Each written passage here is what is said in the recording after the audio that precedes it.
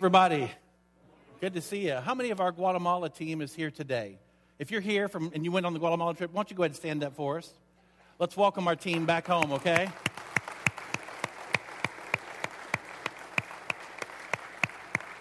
I was able to keep up with you guys on social media and saw the midwives being trained, the pastors being trained, the house being built, the students at the local Christian school being loved on and taught. It was just really thank you guys for making yourselves a tool in God's hand, traveling thousands of miles away and returning all within a week. And I got to crack up a little bit, though, because you left 80-degree balmy weather and you came back to this, right?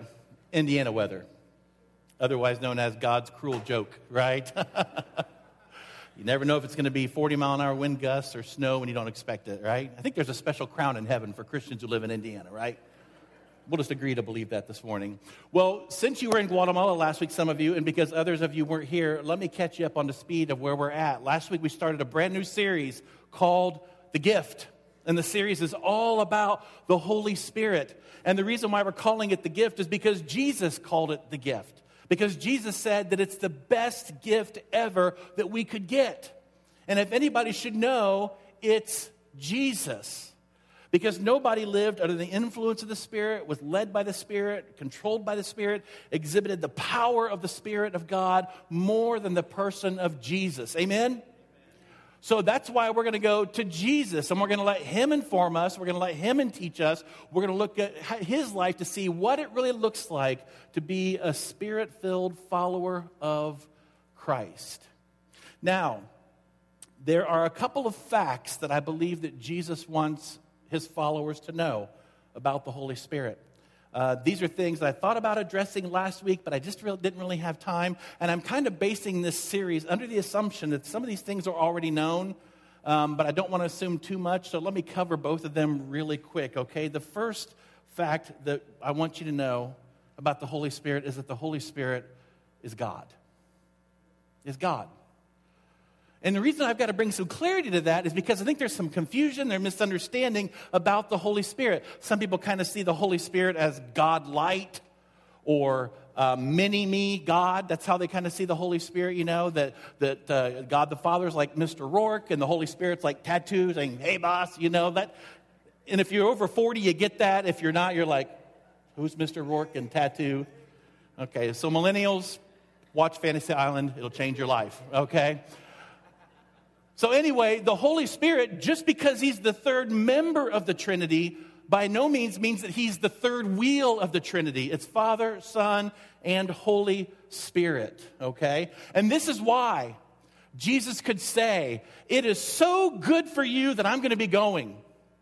Because in saying that, here's what Jesus knew, that His followers weren't going to get less of Jesus, they were actually going to get all of God, is what they were going to get when the Holy Spirit came. So the Holy Spirit is God. Look with me at 2 Corinthians 13:14.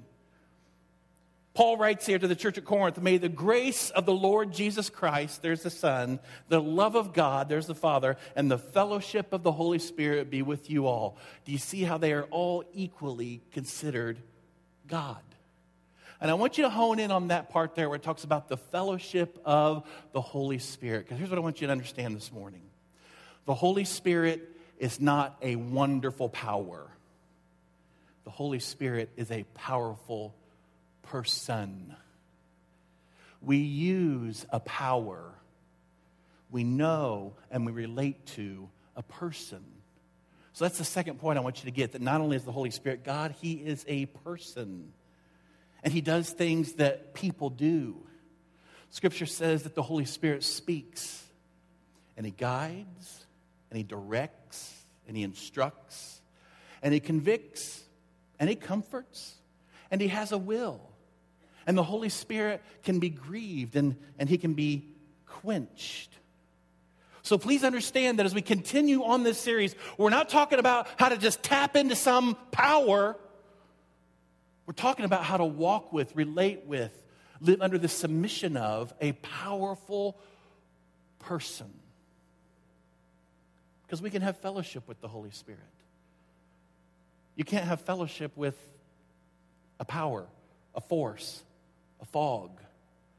But the Holy Spirit we can relate to, we can walk with, we can talk with. Now, remember last week we talked about how Jesus was informing his disciples that the time of his departure was at hand, that he was getting ready to leave them. And this really grieved them, and their hearts were filled with sadness because these are men who had left everything to follow Jesus. And now Jesus says, I'm about to leave you guys. And they hadn't quite put together all the pieces of death, resurrection, Great Commission, world being changed by what Jesus was going to do. So when he says that he's leaving them, it's kind of like the end of their world. Their whole world has been Jesus. So what are they going to do now? So Jesus takes some time, and he comforts his followers with these words that we find in John 14. Here's what he says in John 14:15. If you love me, keep my commands. And I will ask the Father, and he will give you another advocate to help you and be with you. How long? Say it with me. Forever. The Spirit of truth. The world cannot accept him because it neither sees him nor knows him. But you know him. Listen to this. For he lives with you and will be, say it with me, in you. Wow. And then Jesus repeats the same idea in John 14:20. He says here, on that day, you will realize that I am in my Father, and you are in me, and I am, say it with me again, in you. Do you know what we just read? What we just read is the most anticipated promise in all the Bible. And what we just read is the least celebrated promise in the church. It's always been God's desire to dwell intimately with his children. That's God's number one goal, his number one plan, to intimately dwell, to live in fellowship with his children. Let me tell you what God's plan is not. God's great goal is not salvation. You say, what? I thought that's what God was all about. Listen, salvation is the means to the end of the greater goal of fellowship. God wants to intimately dwell with his children. And we read from the very beginning of Scripture, back in Genesis, that this was once the case. That before sin entered into the world, that God dwelled intimately with his children, Adam and Eve. And we read as well in the very last book of the Bible that God's promise and God's dream is going to be realized someday. That after sin, Satan, and death have been ultimately defeated, here's what we read lie on the horizon for the children of God. Listen to this, Revelation 21:3. And I heard a loud voice from the throne saying, look, God's dwelling place is now among the people, and he will dwell with them. They will be his people, and God himself will be with them and be their God. That's the goal. That's where it's all going to end. And guess what? It's already been written. All right? There's no doubt about whether this is going to happen. It's just a matter of time until this happens. So God is going to get what God set out to create when he created all of us. But here's the question that we need to ask this morning. Kind of the big elephant in the room. How does a holy God make his dwelling among unholy people? See, we find this tension all throughout the Old Testament because there's these metaphors that are used for God, and what these metaphors communicate is that a holy God is not approachable by unholy people. Do you know what the key metaphor for God is in the Old Testament? It's the metaphor of fire, which makes sense because fire is oftentimes very unapproachable. You approach fire at its intensity, you will lose every time, right? So we find this metaphor of fire being used for God, that he's in his holiness, righteousness, purity, and his separateness, he's just unapproachable. You can't get too close to that. The Israelites discovered this as they're camping at the bottom of Mount Sinai, and they look up, and there's this black smoke billowing from the mountain, and there's the sound of trumpets, and there's fire on the mountain, and they're afraid. And they should be. We find that God led the children of Israel with a pillar of fire by night. We read on a couple of different occasions that the heavens opened up and the fire of God fell on the altar and it consumed the sacrifice that was left for him there. We read that when King Solomon dedicated this magnificent, beautiful, splendid temple, a one-of-a-kind place, there was never one like it, and he devotes it to God and says, God, would you please bless us with your presence? Here's what we read. We read that the fire of God fell from heaven and the glory of God filled that place. And it was so intense, the glory of God, that they had to put up this curtain, this veil, because the glory of God was in the temple in this room called the Holy of Holies. And people could not go in there. Let me show you a picture of what that looked like. This is the temple, a rendering of it.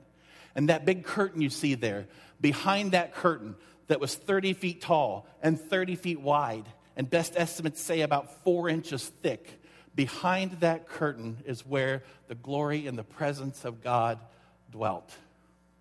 And only one time a year could one person enter in that room, and it was the high priest of the people. And the only reason he would go into that room is that he would make atonement for the sins of the people of the nation. Tradition says they would even tie a bell to the ankle of the priest, and they would be listening for the bell to keep ringing. And if the bell didn't ring, that would mean that the priest had died because he had not purified himself enough to go into the presence of holy God. This is serious business. So, in the Old Testament, we have what we would call visitation from God, these different times where the Spirit of God showed up, and it shows up in a magnificent kind of stand-back kind of way. We have visitation, but we don't necessarily have habitation, where there's this constant presence and indwelling of God among his people. Until that is, Jesus comes along. And Jesus promises something altogether different to mankind. He says, did you catch what he said to his disciples? The Holy Spirit has been with you. But there's something even better coming. The Holy Spirit is now going to be where? In you. Let me ask you something. How had the Holy Spirit been with the apostles? How was that? Through the presence of Jesus, the most Spirit-filled person who's ever walked planet Earth. So wherever Jesus was, there was the Spirit of God. So the apostles were able to see Jesus operating under the power of the Spirit, teaching under the power of the Spirit, healing under the power of the Spirit. So the Holy Spirit was with them all the time as long as Jesus was with them. And Jesus says, guess what, guys? You know why it's good that I'm leaving? Because just like I had the Spirit, that same Spirit that inhabited me is now going to inhabit you guys. And no religious leader had ever dared to make a promise like that the Spirit of the God you worship is actually going to indwell the lives and the bodies of that God's worshipers. So how could Jesus make that kind of a audacious promise? Well, do you remember where Jesus is going to be the very next day after he made this promise to his followers? He's going to be carrying a wooden beam on the way to his own execution. And he's going to go to that cross, and he's going to die on that cross. And you know what Scripture says happened in the temple the day of Jesus' death? It was a sign from God. It wasn't coincidence. Make no mistake about it. That what happened in the temple that day, Scripture says, is that curtain, 30 feet tall, 30 feet wide, 4 inches thick, that curtain was torn from the very top to the very bottom, opening and giving access to a holy God made possible only through the sacrificial death of his Son, Jesus. Amen? That's what happened. The temple was torn apart, the curtain was torn apart, and God was inviting his dwelling, his presence among his people. So what Jesus is going to do, he's going to cleanse us. He's going to wash us. He's going to purify us so that you and I, listen to me, so that you and I can be these fit, suitable temples that will now house a holy God. Because a holy God can only dwell in a temple that is holy, just like Jesus was holy. And now that promise is for us. So can you even begin to wrap your mind around that great truth this morning? That's why Jesus says, it's better that I go away, guys. It's better that I go. Because when I go, just like I'm holy and I've been a vessel for the Holy Spirit, I'm going to make you holy. I'm going to cleanse you through my death, through my resurrection. You're going to be clean enough, pure enough, right enough, holy enough because of me. That now that same Holy Spirit is now going to dwell in you. He was with you, but now he will be in you. And here's the question. When will this happen? Well, last week we read from Acts chapter 1 how Jesus told his followers. This is right after his resurrection. He spent some time teaching with them, eating with them, and he gives them one final instruction. Remember what he said? Don't leave Jerusalem. Wait here, because I promise it's coming. The best is yet to come. You're going to get the Holy Spirit. Listen what it says here in Acts 2:1. This is the fulfillment of what Jesus promised. When the day of Pentecost came, they were all together in one place. Suddenly, a sound like the blowing of a violent wind came from heaven and filled the whole house where they were sitting. They saw what seemed to be tongues of, what's the word? Fire. There again, there's the imagery of God, the presence of God, burning, ignited. These tongues of fire that separated and came to rest on each of them. And all of them were filled with the Holy Spirit. Now, don't you think it's interesting how at Christmas, here's what the main theme of Christmas that we celebrate. At Christmas time, we celebrate that our God is Emmanuel, meaning God what? With us. On Good Friday and Easter that's coming up very soon, we're going to celebrate the fact that our God is for us. Look what all he's done for us. But do you know what Pentecost indicates? Pentecost indicates this great truth that our God who was once with us and our God who acted on our behalf and is for us is now the God who is going to be what? In us. I wonder why we don't celebrate that as a church.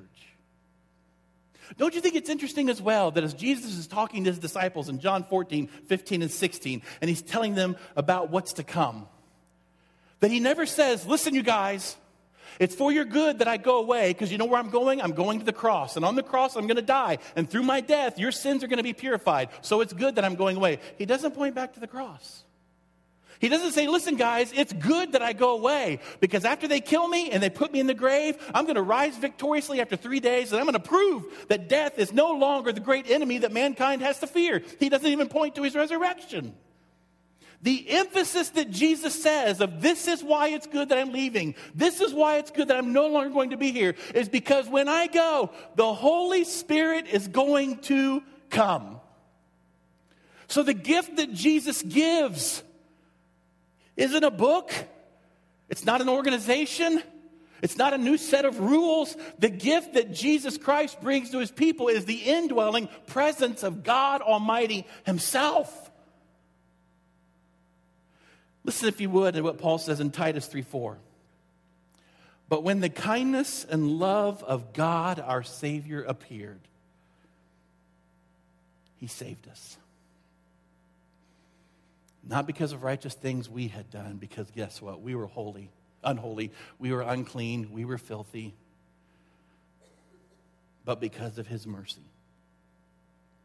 He saved us through the washing. Notice that image right there. We've been washed and cleansed, and it's like a rebirth, a renewal. We've been born again by the Holy Spirit, whom he poured out on us generously through Jesus Christ, our Savior. The Holy Spirit, the Spirit of God, can only come through the Son of God. Now, the day of Pentecost isn't over. It doesn't just end with the apostles being filled with the Holy Spirit. There's a purpose to this, all right? Listen what happens here. Acts 2:14. Then Peter stood up with the 11. Okay, it's time to preach now. It's time to tell what God is doing. It's time to clarify things. It's time to share the good news. Peter stood up with the 11, raised his voice, and addressed the crowd. Fellow Jews and all of you who live in Jerusalem, let me explain this to you. Listen carefully to what I say. These people, meaning the other apostles who are now Spirit-filled, are not drunk as you suppose. It's only 9 a.m. No, this is what was spoken by the prophet Joel, that in the last days God says, I will pour out my Spirit on all people. Your sons and your daughters will prophesy. Your young men will see visions. Your old men will dream dreams. Even on my servants, both men and women, I will pour out my Spirit in those days. Notice what Peter doesn't say. Peter doesn't say, good news, everybody. Jesus is taking us all to heaven. Peter's good news is this. He says, good news, everybody. Jesus is sending heaven down to us. Amen? He's going to bring the Spirit of God to people. And he closed the sermon like this. He's been proclaiming, hearts are being convicted. Ultimately, people ask the one great question that every man and woman should ask in their life: what shall we do? How do we respond? How do we get Spirit-filled like this? How do we have intimate community with our Creator? Here's what Peter says, Acts 2:38. Repent. Turn from your life of sin. Turn from your life of wrong thinking about Jesus. Believe who he said he was, the Son of God who takes away the sins of the world. Repent of your behavior and your wrong thoughts about Jesus. Repent. Turn around. And be baptized. Every one of you. In the name of Jesus Christ for the forgiveness of your sins. So what happens when my sins are forgiven? What happens when I've been washed and cleansed through the blood of Jesus? There's something for you. And you will receive the gift of the Holy Spirit. The promise is for you and your children and for all who are far off, for all whom the Lord our God will call. Do not miss this. Do not just glaze over this. Listen to what Peter says here, because Paul says something very, very critical to the church at Rome in Romans 8:9. Listen to what Paul says. Paul says, and if anyone does not have the Spirit of Christ, they do not belong to Christ. This is why in the book of Acts, when we encounter somebody who says they believe in Jesus, but they don't have the Holy Spirit, it's a showstopper.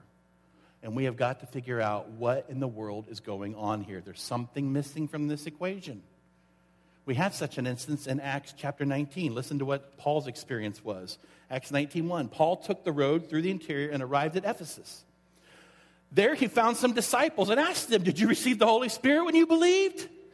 They answered, no. We had not even heard that there is a Holy Spirit. And look right where Paul goes back to. Paul points right back to what Peter pointed back to in Acts chapter 2. Paul says, then what baptism did you receive? It doesn't say what class did you take or what prayer did you pray or what book did you read. He says, what baptism did you receive? John's baptism, they replied. And Paul's like, oh, okay, now pieces of the puzzle are starting to fit together. See, John's baptism was just simply a baptism of repentance. He told the people to believe in the one coming after him, that is in Jesus. On hearing this, they were baptized in the name of the Lord Jesus. And we read in the very next part that they got the Holy Spirit because now they've been cleansed and made a holy, purified vessel that is now fit to be the temple of God. See, our baptism, when we go under those waters, it not only demonstrates a heart that's repentant, a heart that says no to sinful living, and a heart that says yes to Jesus, but it also connects us with the cleansing power of the blood of Jesus Christ, where he washes us and he purifies us from our sin. And this is why Paul could say to the Galatians in Galatians 3:27, listen what he says to them. He says, for all of you Galatians who were baptized into Christ, you know what you've done? You have clothed yourselves in Christ. The righteousness of Jesus, the holiness of Jesus, the purity of Jesus, the separateness of Jesus, everything that distinguished him head and shoulders above all the rest of us. Paul says, now, through faith, when you're baptized into Christ, you have clothed yourselves with Christ. And this is why, over and over and over again, it's almost like a broken record in the book of Acts. The one faith response to hearing the good news of Jesus Christ is baptism. It's not what class do I sign up for, or what book do I need to read, or what religious hoops do I have to jump through. It's baptism. Period. See, we don't come to God based upon, well, this is what I think, or this is what I feel, or this is what my church tradition says, or this is what a preacher one time told me. We come to God on the basis of what he's already revealed to us in his word. That's why our number one core value at Bachelor Creek is the Bible is our final authority. This trumps everything. And it's been the same plan for the last 2,000 years. So, there's two groups of people here today that I need to talk to. Let me address the first group. That is those of you who are with us today in whom the Spirit of God does not live. Simply because you are a temple that is not fit to house the Spirit of God. And I'm going to implore you the same way Peter implored his crowd. Come to faith in Jesus. Believe about Jesus what he said about himself. That he is the way, the truth, and the life. That no one comes to the Father except through him. Turn away from a life of selfish, sinful living. Put your feet on a new path in repentance toward your Creator who loves you and wants to give you abundant life. Repent. And be baptized. Identify with the cleansing work of Jesus. And that through his blood, you are now an acceptable, purified, holy temple ready to house a holy God.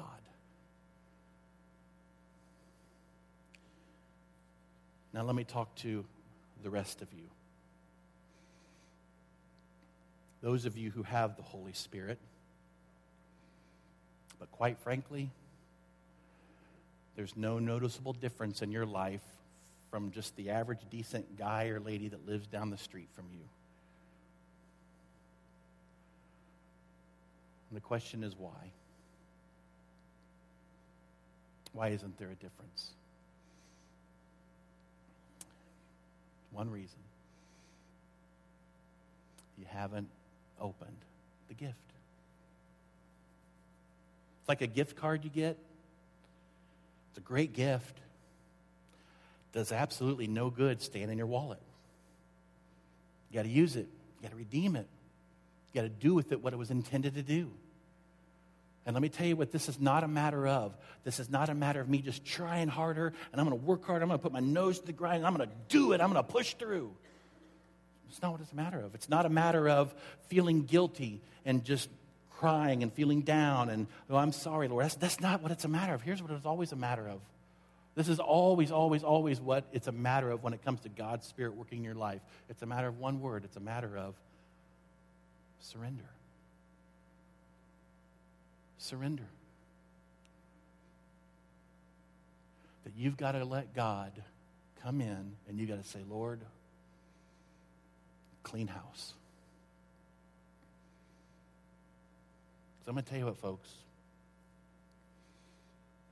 The Holy Spirit is a blazing fire. And when Scripture says that you and I, that we can grieve it, that we can quench it, you know what it's saying? It's saying that we suppress that fire, that we're doing things to make it into just a flickering flame instead of this gigantic blaze. And do you know what can do that in our lives? Multiple things can do it. Sin can definitely quench the Spirit. Life circumstances, just getting pummeled and pummeled and pummeled and pummeled, can definitely quench the Spirit. Other people around us and their attitudes or behaviors or things can definitely quench the Spirit in us. But there's got to come a time when you've got to say, Lord, for far too long, my body has been this temple, and a temple is a house. It houses God, and a house has rooms. And Lord, I've kept the Holy Spirit in the guest room, and I've kept the key. I've got to let him go to that room of my house that has envy and greed. I got to let him go there. I got to let him go to that part of my house that has bitterness or worry and fear. I've got to give the Holy Spirit to the key that has sexual sin and lust, and I got to say, it's yours. Do with it as you need to. Because until we do, friends, until we just make ourselves a house where he's not just the guest in the guest room, but he has whole charge of the house. That's what lordship means, that he's in charge. Until we do that, we're just going to be this small, insignificant, flickering little temple of the Holy Spirit instead of this blazing glory of God, which Scripture says is a testimony to the rest of the world. This is why each week we take special time in our corporate time together. In a public way, we hold the elements of body and blood.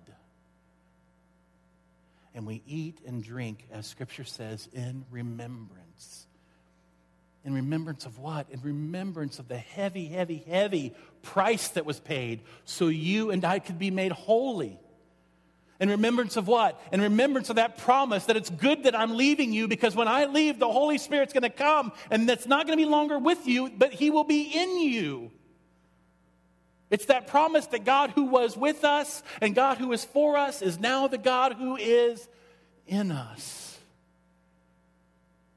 That when we hold loaf and we hold cup, here's what it communicates. The deep, deep price that God was willing to pay. The distance he was willing to travel so that he could live intimately with his children once again. That's what we remember. So here in just a moment, the elements of the Lord's Supper are going to be passed around.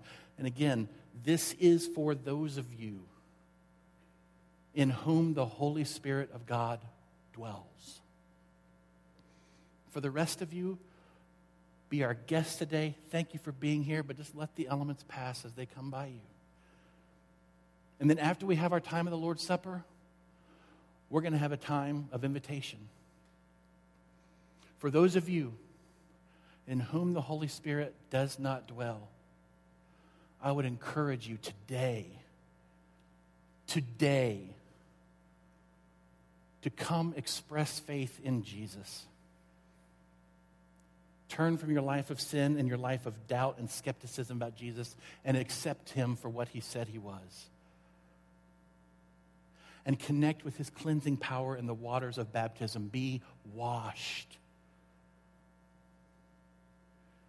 I'm going to tell you what, today is the day you can leave here changed. You came in sinner, you can leave saint. You came in dead, you can leave alive. You came in unholy, you can leave holy. You came in an enemy of God, you can leave a friend of God. And I say that not based upon my authority. I say it on the authority of the one who said, you kill me and I'll rise after 3 days. That's who gave you that promise. And that's the call that we implore you to today. For those of you who know Jesus, you've been washed, you've been filled with the Spirit. Maybe today's just a day.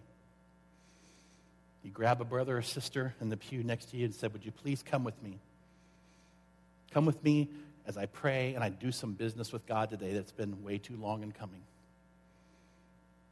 I need to let him clean house. And I've been the keeper of all the keys. Today I'm relinquishing them. So it looks different today, the response for where you are. Myself and others will be in the back porch if anybody wants to come today to prepare for you to express faith in Jesus and be baptized. For the rest of you, the floor is yours. Come as you feel led. Grab who you need to grab. And say, God, I no longer want to be just a flickering flame. I want to be that holy blaze. I want to look like Jesus. This is the time to do that. Why don't you pray with me? Father, we thank you that you did not abandon us as your children in this world. And again, our minds have such a hard time wrapping around the idea that the same Holy Spirit that lived and walked with and talked with and empowered and led Jesus is the same Spirit, the exact same. Not a generic brand, not an off-brand. It's the same Spirit that Jesus promised would indwell us.